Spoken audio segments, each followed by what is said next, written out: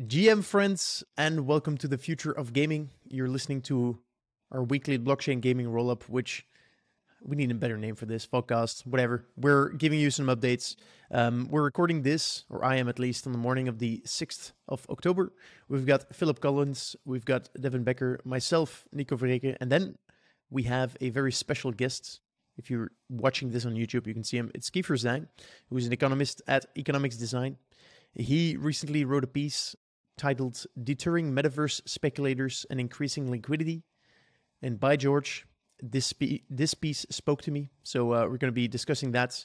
And then if we have time, we're going to segue this into a discussion about fungible tokens, value accrual, usage as a currency, and all of that good stuff. So it's going to be a token-focused episode. Yeah, Kiefer, thanks so much for joining us. Thanks for having me, Nico. Excited to dig into all this. Fantastic. Could you start off? The listeners probably know Devin, Phil, and myself. Could you give like 2 minutes of background on yourself? Yeah, absolutely. So I am a Web3 gaming economics consultant at Economics Design, and I'm, as you might guess, the kind of gamer who always gets distracted and more interested in the game economy than the game itself, and have been following the crypto space since 2014 or so. So the past 5 or 6 years, I've been very sure that I want to go deep into the intersection of blockchain and virtual economies. And so I've been doing everything I can to go down that path and made the jump into the space professionally in 2018, initially doing some systems design for a crypto racing game. Then as we got a bit of a lull between bull markets, hopped over to doing some incentive design and token model design for company doing crypto casinos and an exchange. And now I've been working at economics design for a bit over a year now, getting to work with some of the top Web3 games in the space in figuring out how do you actually design a sustainable game economy. And so, yeah, looking forward to sharing some of my learnings from that. Gotcha. Before we dive in, Kiefer, I like to do hot takes and spicy predictions here. And so I'm going to ask you at the end of this episode, what is the Web3 game economy that you like most that you haven't worked on yourself or that economics design is not involved in? So that's something you can keep in the back of your mind and think about while we record this. Phil, Devin, I might ask you guys the same as well. So get ready. All right, good. So your piece, Kiefer, would love for you to give us like a short background on it, and then we can dive in, and then I'd love to get your high level thoughts, and then we can have a discussion about it. Yeah, absolutely.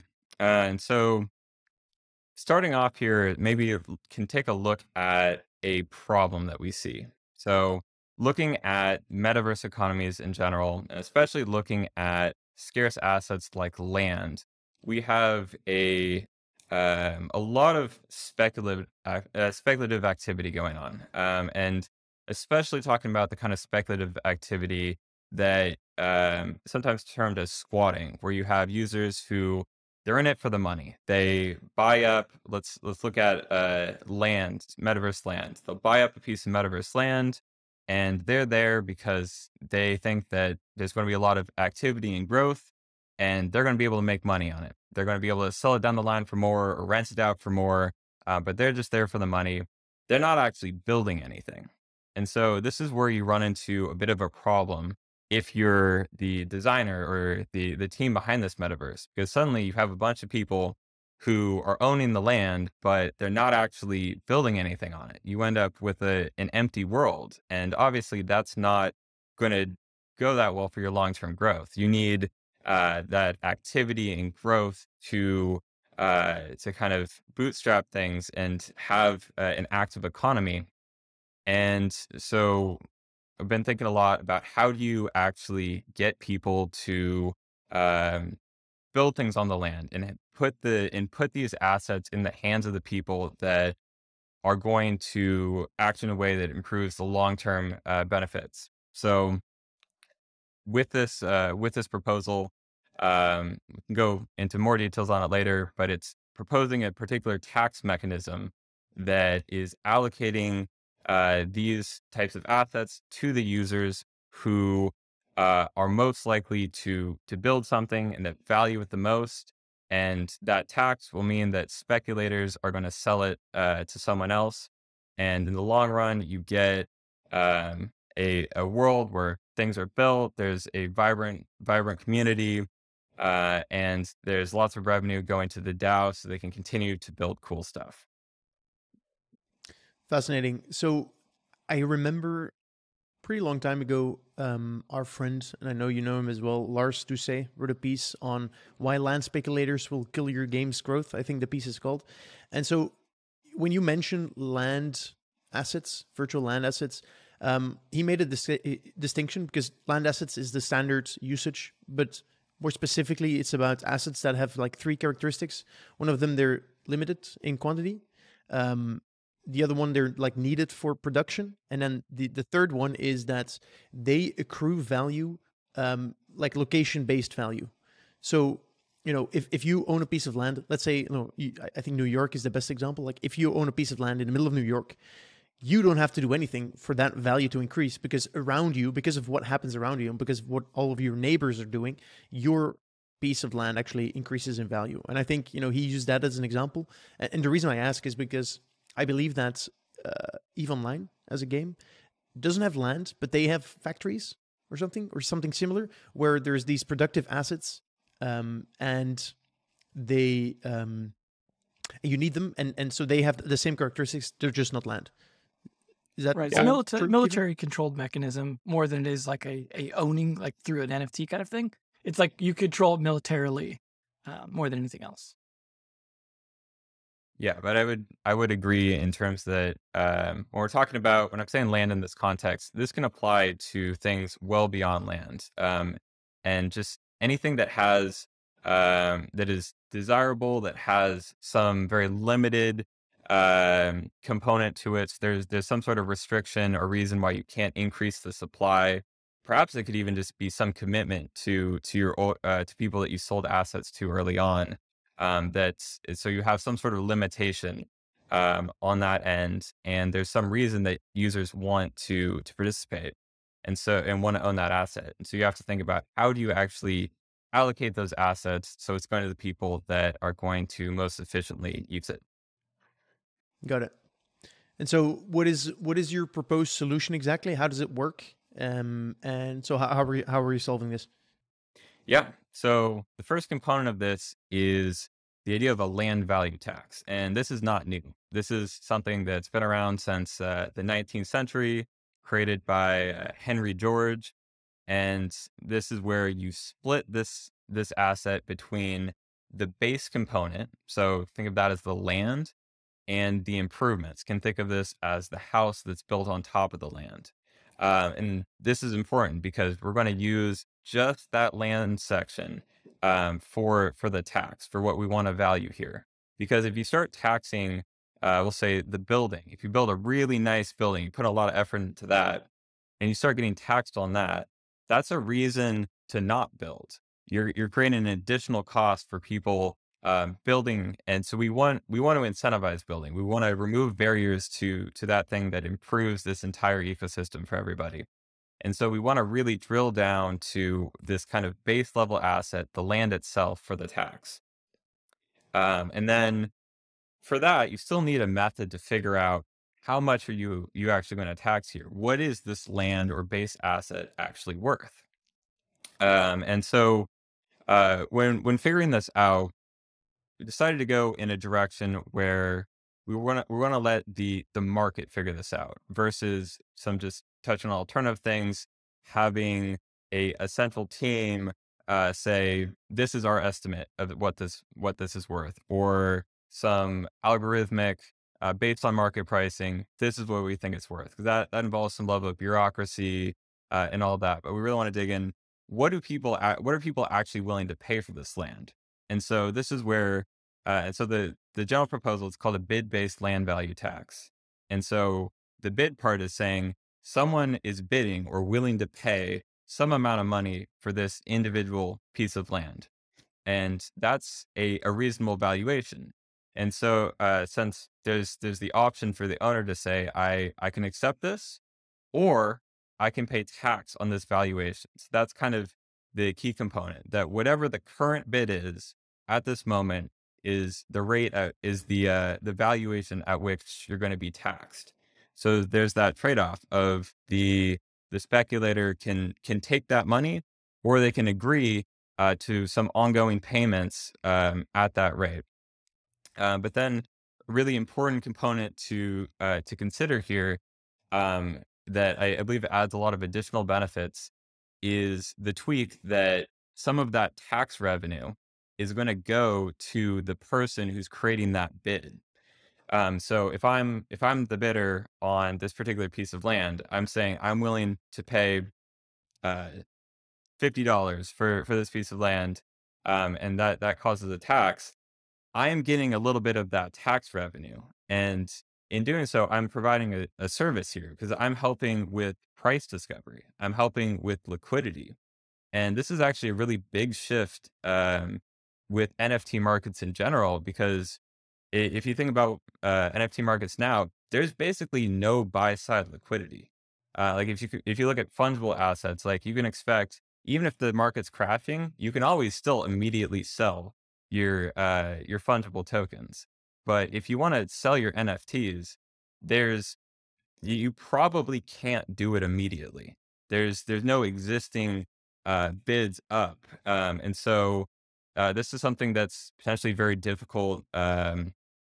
Or a reason that some people don't enter the NFT market in terms of bigger, more institutional players, because there's that liquidity risk. You might not be able to immediately sell.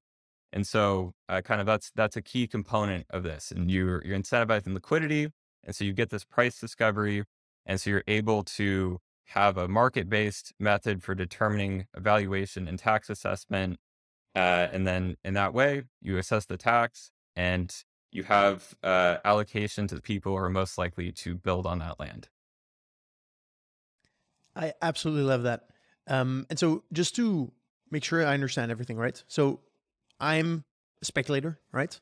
I was early into Sandbox, I like Sebastien. I've been following him, and he suddenly sells a bit of land. I heard that Snoop Dogg was also looking at land, so I buy a piece, right? Let's say I buy one, I pay 1 ETH for it, 1 Ether. And so what you're proposing is that I have to pay a tax, which is based upon the best price that anyone is willing to buy my piece of land from me for. So let's say that, because Snoop Dogg actually also bought a piece of land and my piece of land is close to that of Snoop Dogg, the price of the bid of my piece of land increases to 5 ETH, right? I've done a good job. I was a good speculator. I bought it for 1. It increases to 5. The, if the best bid moves from 1 ETH to 5 ETH, I pay 5 times the amount of taxes, correct?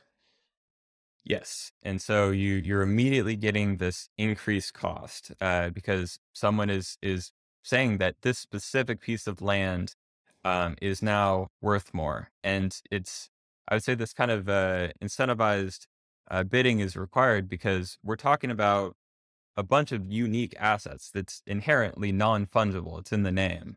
And so someone still has to say that, or these bidders are helping to say that, okay, this specific piece of land that the Nico owns is right next to Snoop Dogg.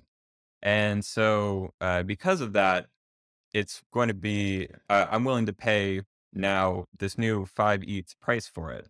But there could be someone else who said, who's looking at another piece of land that's maybe a few blocks away. It's a little farther down, and maybe it gets some increase in value because of Snoop Dogg, but they're not Snoop Dogg's neighbor. They're not worth quite that much. And so they would have a different bid, but they're still able to essentially express what they think this is worth, and then use that to help determine what the tax should be on each of these different and unique land plots.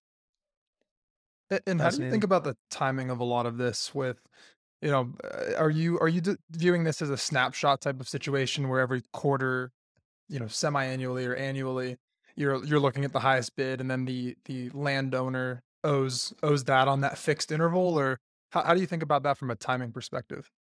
Yeah. So thinking about this in terms of there being essentially specified payment periods. So say that first of the month is your payday for your taxes. And so based on the previous period, I'll just keep saying a month. So over the course of this month, say Nico has the highest bid on this piece of land for the first week, and then Devin comes in the second week, outbids Nico at a higher price, and so that's over the whole time. I start as the owner start accruing this tax payment that goes up in the second week, but just over time, whatever the highest bid is, I'll accrue it over that rate, and so I'm building up this kind of debt that I owe at the end of the month, and it's my obligation to put some money into a smart contract to cover that before that due date. And so if there's if this is a situation where it's a cash flowing NFT, you could direct some of that revenue directly into this contract to make this a little bit easier. But basically, got to make that payment, or if you don't, this would cause uh, you can leverage the fact that there is liquidity there, and that you can force a sale in that case. So if you're not paying your taxes, then you're going to get that immediately sold to the highest bidder, and then a portion of that revenue goes back to paying Nico and Devin for their bids they had over the last month. The cool thing here is that it's all programmatically possible, right? It can all be done and implemented in code on the blockchain where it's transparent and fair. And, when you buy it, you know what's going to happen and there's no dispute, right? Because it's all there. Really interesting. Have you considered, because in this case, Kiefer, what you're proposing is something where, you have to pay and so you have to be reactive. Is there a way where you can force or allow people to stake beforehand, where you have to put a stake of X%, so you essentially give more time to react, because if you say it's every month, then and people are not non-reactive, it might cause issues and like have these things liquidated unfairly. Because also don't forget that these things might be in development, and so when people is actually like working on something and building something, and then suddenly like you force them to sell, I guess like we need to be careful with how we implement these things. Have you thought about potentially like having people stake things, and then from that stake the tax gets taken, so you have to stake when you buy it like for a year's worth of taxes, something like that? Yeah, I'd say you could do that, but probably the most flexible choice would be uh, giving the owners the flexibility to do whatever kind of prepayment they want. If they're very risk averse, or they don't plan to check on this very often, just they can put however much they want in the smart contract to where they feel very comfortable about that's going to cover their ongoing tax obligations for a while. But the downside to that is that's not very capital efficient, in terms of you have money that's doesn't really need to be there. It's not doing anything, and it's kind of excess or overpayment. And so you can, I'd say, kind of give them the choice of, if they want, they can cut it down to the wire, leave that money off, earn a yield somewhere up until the day that it's due. And so I think just kind of leaving it up to them of how risk averse they are and how efficient they want to be with their capital allocation. There's some interesting stuff to approach then too, and if people get essentially foreclosed on, the forced transfer, what happens to the stuff on the land, like the stuff that are developing, right? Like you have the issue of like, does it just go back in their pocket, or is there a situation where let's say it goes back in their pocket, but the person that was able to purchase the land through the forced sale suddenly comes back to that person that they bought it from and goes, well, I know that tax was too much for you, but would you want to rent out those things to me that you were developing, and I'll finish developing them, and then I'll make the profit on it. And like, there's some interesting, I think, business aspects that happen through these mechanisms by separating the land value from the stuff developed on it, and the ability for digital stuff to just go in your pocket, as opposed to like literally like having to come in with a bulldozer and demolish the previous owner's stuff and all that sort of thing. So it allows for a lot more dynamic stuff, I think, in general, than we can do in the physical world. So that in itself could be pretty interesting. Yeah, I really like that aspect. And this is kind of a situation that I think is going to happen more often, where we see kind of theoretical concepts from economics end up working way better in the virtual world than they do in the real world. Because yeah, you can literally pull apart the building and the land, make those separate NFTs, And something I didn't mention as part of this is that the bids that you make are separate for the land and the improvements itself. And that's how you kind of have the valuation specifically for the land. But that also means that you can have someone buy just the house off you or just the land off of you. And so you have that really important kind of a separation there. Um, and yeah, and that has very interesting implications on, yeah, you could just sell that house to that person or sell that house to a completely different user. Is there any concern that this could almost go full circle where just like you don't want speculators sitting on land because then the land sits empty and nothing is there, where there's a constantly, there's basically a revolving door of land where somebody builds something on it, that land ends up getting taken out of their hands and the experience goes with them, and then you're back to a blank piece of land that needs to be built on again. How can you kind of manage that that revolving door? Yeah, that's an interesting one. So I think in that case, then the current owner of the land, it would then be up to them to continue to do something useful with that land, right? If they just sold the house on it to someone, they still have their tax obligations. There's still Mhm. some bidder on forcing taxes on them, and they're now like, well, better build something else. Yeah. I imagine there will be a separation between landowners and developers. So they'll be like, it'll be kind of similar to real life in some ways, right? Where you'll have landowners who are focused on extracting value from the land. Then you'll have people that are builders, like developers, that are focused on how to maximize the utility of the land through building different things on it. Whether treating it like shopping mall people, like to build shopping malls, whatever. These kind of people that design and build these things, maybe in their warehouse, right? They've got this warehouse of these NFTs or other pre-configured things that are like already built, developed things that could be plopped on that blank slate. And then so the landowners are then seeking these developers to develop on their land so then they can extract value to then pay the tax plus, gain some profit. And then you've got the people that are like architects that are more of like the actual like people that work for the developers to actually develop the buildings. And like you could have this whole like chain of value in people working in this whole process, sort of mirroring real life to some extent, but with like a little more clean separation because of the digital nature, as Kiefer was saying. By being able to cleanly separate these things, we can have people that specialize in those things, from their home and not have to be like, geographically located local people the way you have kind of in real life where, developers and other people kind of have to work together in person and therefore like the pool of talent is limited in different ways. And you could have superstar architects or developers or builders who are like known for doing this stuff, but they can also copy and paste. Like they don't have to physically hire a new construction crew every time to rebuild the same franchise McDonald's. They can copy and paste that digital content and tweak it slightly for the land or the location.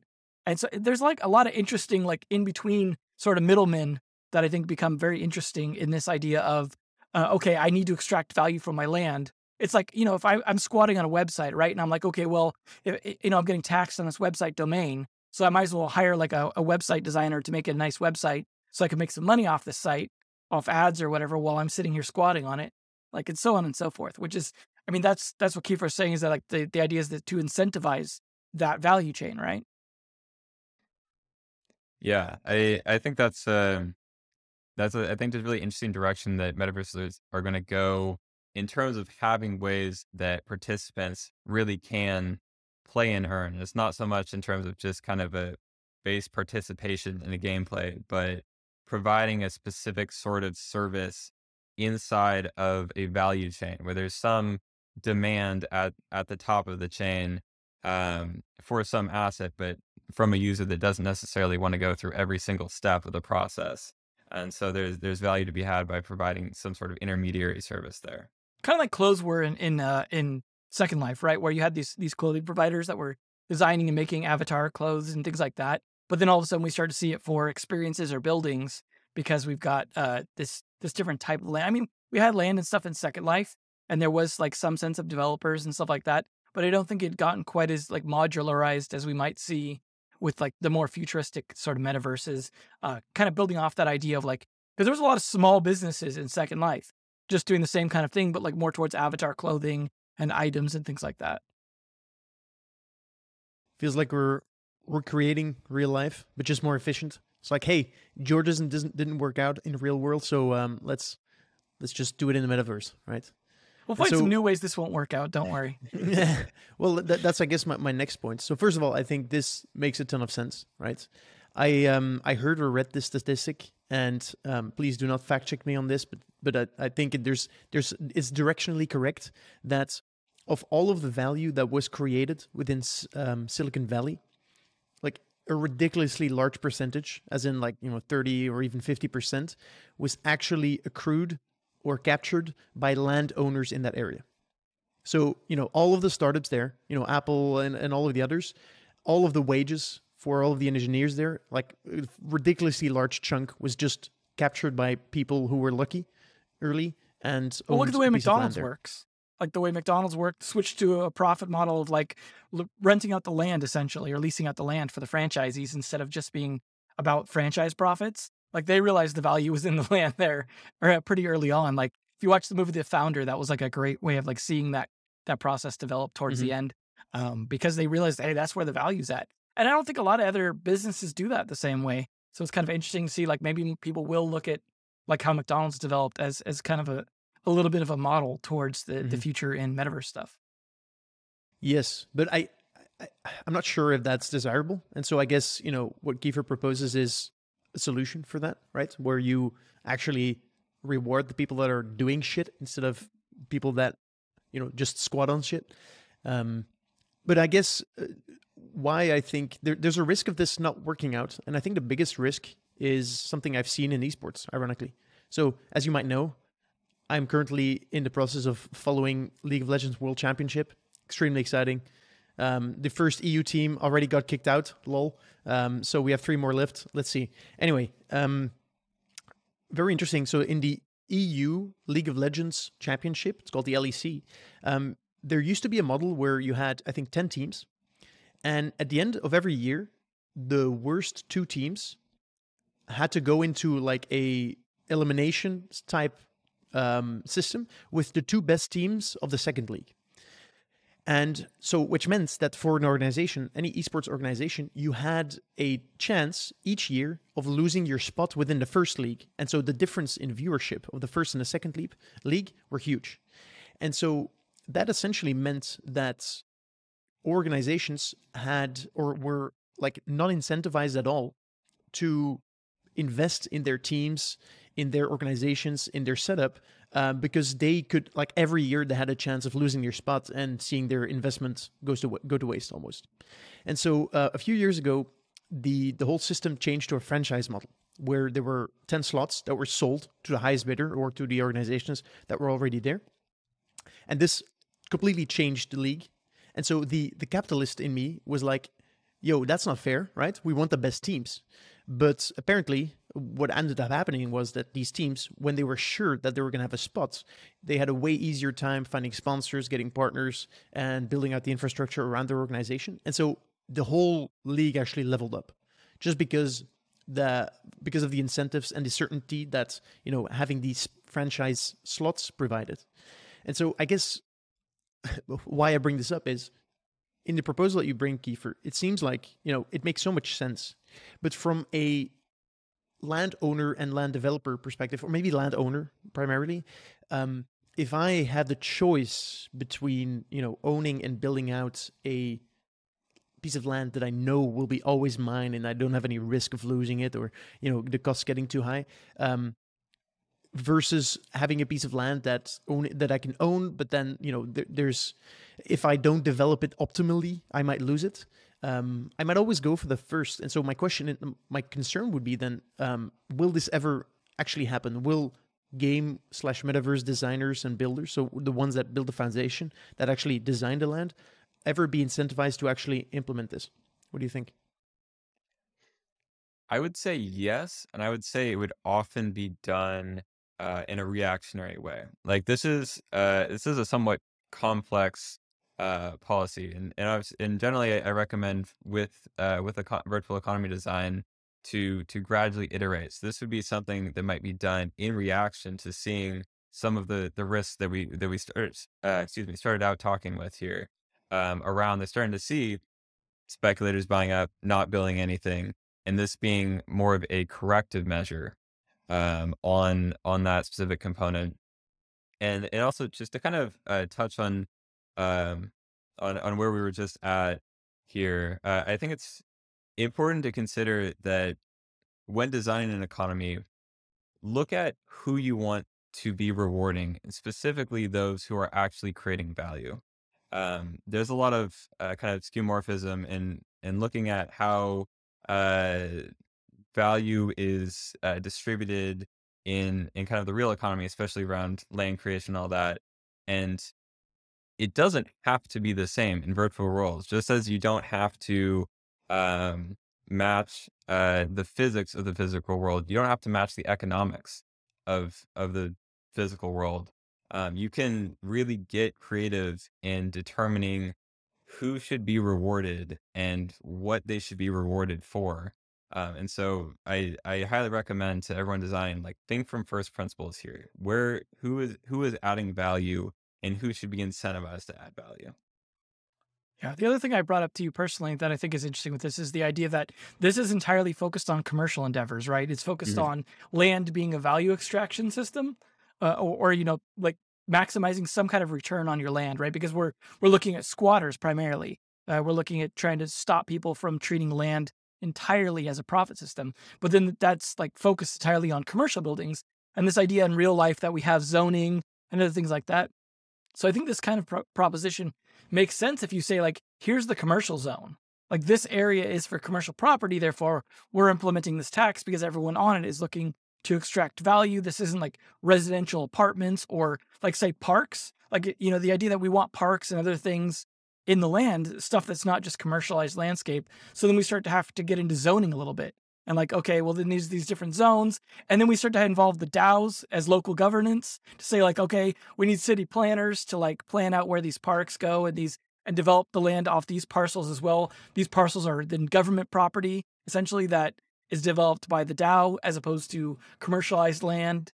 And I think you end up repeating some of the stuff from real life, but trying to find ways to make the incentives cleaner and the designs a little nicer. But I think like you start to look at, interestingly, the stuff in real life, why it exists and whether or not it's relevant becomes really interesting. But you also have the idea that, like, we don't have to have scarce land, for example, right? Like, let's say we're Mhm. talking about apartments and there's the idea of instanced apartments where location doesn't necessarily matter. People could just teleport to your apartment. It doesn't have to have a physical location. So we can start to kind of like take bits and pieces, I think, from real life ideas and implement them in different ways that make sense for different kinds of incentives, different kinds of players.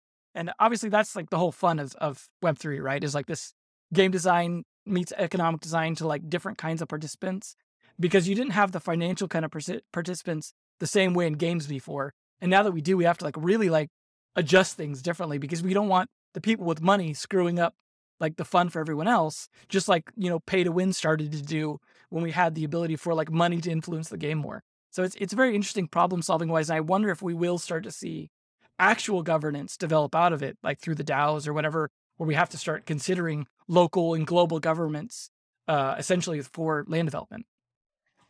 Yeah, definitely a lot of interesting points there I want to touch on. First one being, like, with instance land, honestly, that's something I recommend to teams before even like the bid-based land value tax, of just try to, if you can, if it's applicable to your vision, avoid kind of this issue entirely of if your land is instance, you don't have that kind of locational limitation on growth where you can't scale land in the city because it's in the city. Um, but yeah, then past that, um, yeah, kind of the zoning, I think, is a really interesting aspect to go towards there, and figuring out what portion of this do you want to be kind of commercial or financial focus versus more residential or taking on some other non-financial utility. There is also kind of another lever here in the policy, is that you can, the actual tax rate that you apply to a valuation. That's kind of another thing you can play around with in terms of, if you're able to determine which bucket they would fall into in terms of commercial or residential or just not building anything, then you could potentially mess around with the tax rates there. But yeah, doesn't necessarily mean that it would always fit. I think zoning is a good direction and that ties into the governance aspect. And we're going to see a lot of growth in complexity in DAOs of figuring out as we get closer and closer to or we get more complex economies. They kind of go through the same progression that physical governments did of needing to figure out, okay, we have all these problems. We need to figure out how to implement them, and that also ties to needing to fund this governance process potentially. And something tying it back to the bid-based land value tax, something that I think is really important there is that this is enabling a tax on ownership. Um, right now, the only taxation system we have for DAOs in the metaverse context is they get revenue from sales. So that's basically people like leaving their ecosystem. When the long-term goal and what you really want to incentivize to have alignment is people staying and building. But if someone stays and builds, you're not actually the DAO's not actually getting revenue from that in most of the current models here. Or if they do try some direct capture, it might be circumvented by just kind of external rent agreements or something. And so this kind of model, you're able to capture ongoing taxes. Like if we look at most governments now, they don't monetize solely through sales tax. Like they use, I guess, less efficient property taxes, but the same concept of you have some ongoing revenue from ownership. And so it means that the DAO is actually aligned with creating policies that get people to hold and build versus having a kind of competing incentive of they want to build, but they also need money from people leaving and selling. That's where you're going to have homeowners associations being micro DAOs, right? That's Yeah, where we're kind of going. mow your virtual grass. Yeah. Until now, whenever we spoke about metaverses and land, I had worlds like Sandbox and Decentraland in my head. I'd like, Phil is always very measured in his answers. I'd like to have your take, Phil, on what type of land-based metaverses you see succeed over the long run.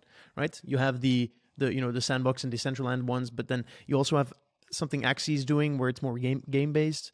I always struggle with imagining people wanting to spend time in a metaverse that's owned by brands like freaking Nike. Like I struggle. Like I'm not going to say what I think it will happen, but I'd love to have your take on this.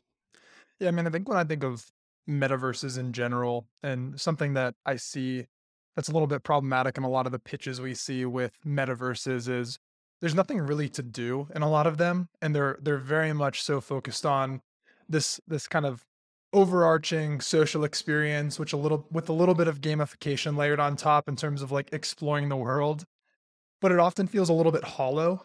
And I think so to your point on the game side, that's exactly where I tend to fall. I think there has to be a core experience. And I know that's incredibly broad, whether that's a game, whether that's some other kind of entertainment mechanism, there has to be a core experience that pulls people in. And that will not only bring people in the door and retain them, but it'll also, ascribe value to different regions of that world based on what you're close to. There's a lot of different directions we could say that take that, but yeah, I think the core experience is a necessity when thinking about these kind of metaverse structures. That's what makes Habbo Hotel an interesting example, right? Because it was like all these, as you pointed out, are mostly glorified chat rooms, right? But Habbo Hotel like took that in the social direction of like signaling not through like clothing, but through furniture, where like furniture and like displaying your personal apartment property and stuff like that became like a huge part of the experience. And that was where the gamification was. It was like, dress up your apartment. And so there's been some interesting examples in the past where people have kind of taken some different approaches.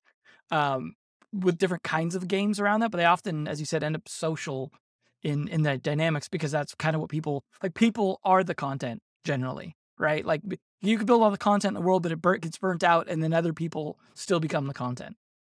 Yeah, I think it depends on the type of kind of player persona you're targeting here, because there is a really large persona that's just the socializers, where they might not need uh, too deep of an actual like gameplay loop of if you give them a good location or a good way to interact with other people and scratch their socializing itch, then that can be a viable experience itself. And I think that's kind of what a lot of these like non-game metaverses are targeting there. Yeah, I think eventually we're going to start to see more and more of these pop up, and eventually we're going to have dozens of options to choose from on the social side. And that's where I think we almost come full circle back to what else can I do there? And everyone's going to kind of one up each other in terms of what I'm able to do on a given platform. And I think I've talked to a few different social oriented, quote unquote metaverse platforms. And that's eventually their strategy where they're going to build out what are effectively mini games as an engagement mechanism that kind of is something that is maybe novel compared to their peers, but we're going to continuously see these groups one up each other. And I think that the core experiences will continue to be that one up mechanism. It's to me, the current metaverse industry is based on two things: one, speculation, and two, big brands being able to say that they're actually doing something in the metaverse. These are basically like where all the money's coming from. But to your guys' point, I think I know myself. I'm very biased by what kind of experiences I would like. But I've recently interviewed Anton Bernstein on the Metacast. He's a CEO and co-founder of Pocket Worlds. And so they have a game called High Rise, which is probably the biggest Web3 enabled metaverse out there that no one talks about. Why? Because their main audience is teenage girls that each have a room, and like they have like little games in there, and they can like essentially express their identity in a very flexible way. They have like hundreds of millions in transactions. It's pretty crazy, but yeah, there's actually people enjoying their time there, spending time there. And so that's I guess then the other way the metaverse can go. Reminds me of the sort of battles we've seen over the years between different chat platforms, like instant messaging platforms, whether it would be like AOL Instant Messenger versus MSN, all these ones that didn't survive, but they were all trying to like build different experiences. And I found like they often had like geographic stuff to them. Like, so like the UK would be big at MSN and maybe like South America would be big at MSN, but then America's using AOL Instant Messenger. And then you just have these like sort of cyclic things. And then you see even other things that weren't necessarily like trying to go towards games, going towards games, like Twitch channels where like people start building these sort of like mini games in there that people and get these little virtual currencies towards these Twitch channels because you're trying to like build loyalty. It's almost like these pseudo loyalty programs that turn into games, right? Where you're trying to keep people committed to your platform.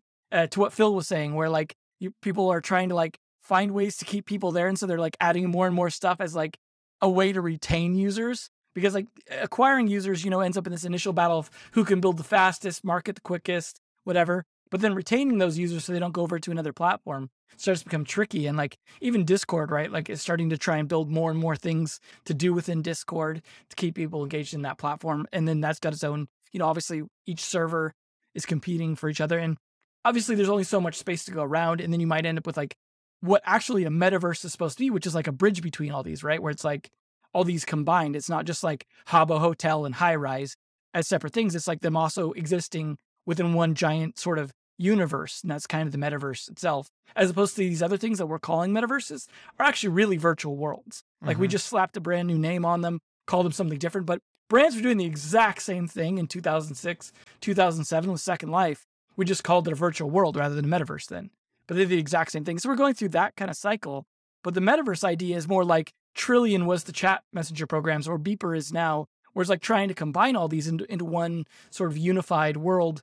And that's where like standards come in and stuff like that. And it's very tricky, but it'll be really interesting to see if people actually figure out the engagement aspect in a way that isn't just continuing to repeat the same sort of mini game mentality that we've had in the past. Yeah. On the brand side, it's interesting too, because I feel like a lot of these brand engagement strategies are focused on platforms that are pretty nascent still. So even Sandbox, we talk about it all the time, but it's still a really young platform, and we see all these brands converging on it. In the past, we've seen brands converge on platforms like Roblox with an existing captive audience, and now getting into the metaverse means something different. And so brands are just trying to get in on the ground floor of all these different platforms. And in a lot of ways, I think it could be a deterrent for new players being onboarded. And so I think there's some platform risk there, um, with platforms over indexing towards brands as a base level experience. versus coming into and layering themselves on top of an existing thriving platform with tens, hundreds of millions of users. Mm-hmm. What I really like about this discussion and your proposal, Kiefer, is the fact that we're thinking about assets non-skeuomorphically, right? It feels to me like both NFTs and virtual land, more specifically, has been used like very skeuomorphically, as in we've just taken this concept of that we know, which is, there's land and you can own it and you can, do whatever they want with it. And if you're not using it, it's fine. And we've copied that into, our virtual replication of the world almost. And so what I really like about this, and this is, I think, this is something I'm actively looking for in the companies that I want to work with, is thinking differently around these technologies and start using the fact that we can now program ownership to solve some of the problems that we see in the real world, right? And so your proposal is it's you don't just own a piece of land. It is you're essentially making a commitment, right? You own it, with that you commit to paying a tax, which means that you commit yourself to actually trying to produce value with it, because otherwise you're going to lose money.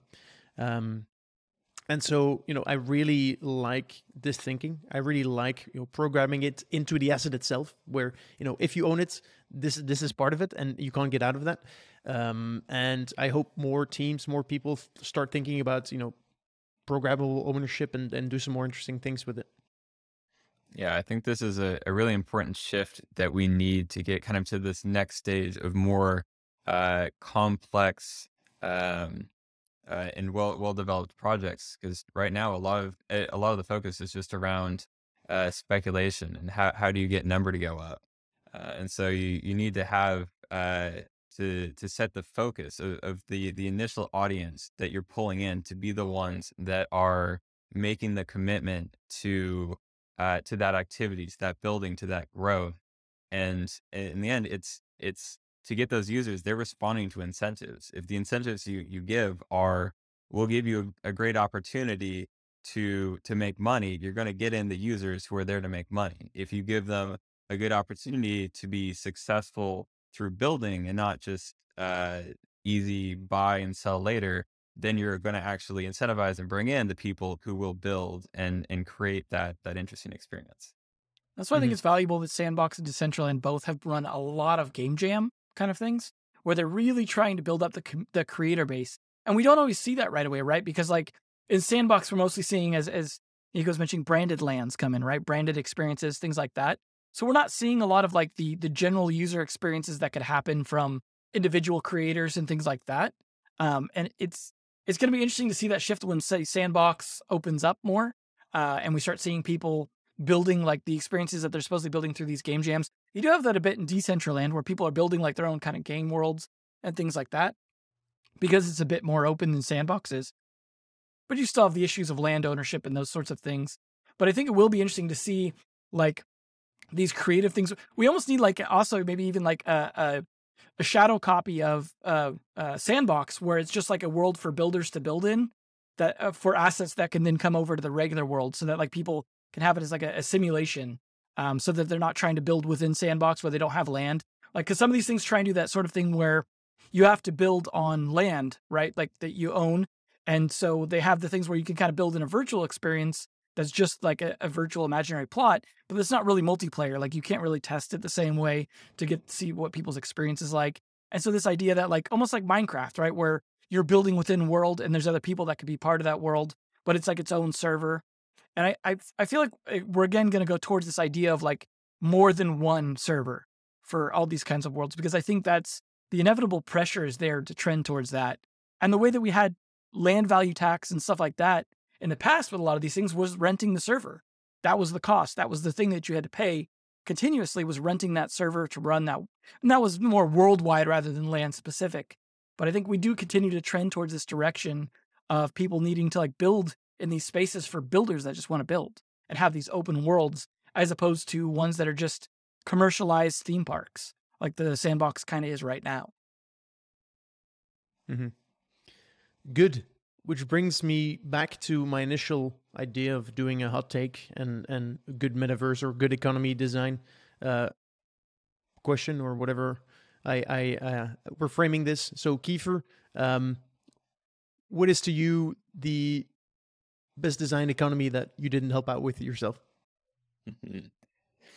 Yeah, and so there's a lot of ones that have kind of certain things that are interesting to point out, but maybe one that I like just in general, and the concept they're going for is block lords. So they're going for kind of a medieval medieval game where the crucial economic component is that you have split roles. So you have different types of activities that you can do in the game. You have the base level farmers on like having basically a resource collection type of gameplay loop, and then having the knights or raiders who are attacking or defending, and then higher levels of more political focused activity of being the lord of a certain area or the king of a nation. And so you have a variety of different type of gameplay loops that have their own economic components that are interdependent on each other. So you're kind of creating the complexity that allows for a complex economy, and then each of these loops are kind of working together in a synchronous way. And so I think that's going to be a really interesting economy to watch. Asymmetric gameplay, love it. How about you, Devin? I still find Splinterland still one of my favorite ones, mostly because like they've done a lot of stuff around kind of dynamically trying to balance the game's economy, whether that be the soft pegging system that they used or some of the other stuff where they're trying to create a sort of stable coin in their future stuff around their the soccer game, for example. They've done just a lot of really interesting dynamics around incentives as well. The way that they're trying to incentivize things so that like bots, for example, aren't a negative in the economy, or like the users' participation in the economy is also partly balanced towards their rewards alongside skill. And they've kind of been iterating a lot, and sometimes I think their iterations maybe don't always go in the right direction, but they're continuing to do that. And I find that really interesting to watch because they're paying attention, whether they get it right or wrong, to a lot of key things around incentive design, trying to balance like supply and demand dynamically, and just thinking about like, hey, if we can't fight bots, how do we incorporate them, or how do we deal with the nature of the game without changing the game itself, and build around that, build the economy around that over time, and have done so pretty successfully, I think, compared to a lot of other games that have crashed and burned. And it's not a speculative economy in general, and I think that's been like a good, healthy thing to see. Is like, obviously this isn't like, hey, copy and paste this economy to every game, but like for what they're building, for what they've been doing, it's been really interesting over time. And they've had some pretty dramatic shifts, like over from their utility token towards more of their governance token and stuff like that. I'm not sure I always agree with all of them, but I love watching and seeing what works and what doesn't, because they're continually trying to iterate and adapt to a very dynamic environment, and then build new games now that they've announced quite a few of those. Why is it that so Splinterlands has been around for ages in terms of Yeah. blockchain gaming worlds? Why is it that there's little hype around it? Although they've done things right in some ways, the fact that they're they still have, I think, in the top 5 at least, most players when it comes to blockchain games out there. Why is there so little hype and people talking about it? 2 easy answers. One, it's not a huge earning thing like Axie was, right? Axie got all the attention, not because it was a great game, not because everyone loved playing it, but because it was like, hey, we can earn our Filipino minimum wage over here. Like that was that's it, right? Like, so because the earnings are more realistic and more balanced than Splinterlands, you don't hear about it, right? There's articles you could find on Peaked or whatever, like people talk about how they earn and how they make slow profit and whatever and reinvest that in the game. But that's like more reinvesting in the game. It's like more growing your account. And the second reason is this trading card game. As much as I love trading card games and they're like my favorite genre, they're also a niche genre.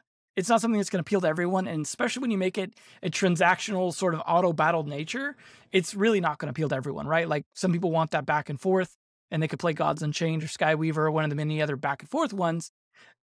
It's a very kind of niche audience. That being said, Splinterfest is happening right now, I think. So it'd be interesting to see the attendance of that and the engagement with that compared to, say, like AxieCon, just to kind of gauge really what realistic community interest is like, because I don't have huge amount of visibility into that either. I mean, I guess in theory, I could drive to Vegas and see because I'm not too far. So could you, Kiefer, I guess. But it's one of those things where it's like it doesn't have to be a huge celebrity game to be successful. And I think we tend to mistake that, right? Especially in the VC world, you're looking for the 10Xs, right?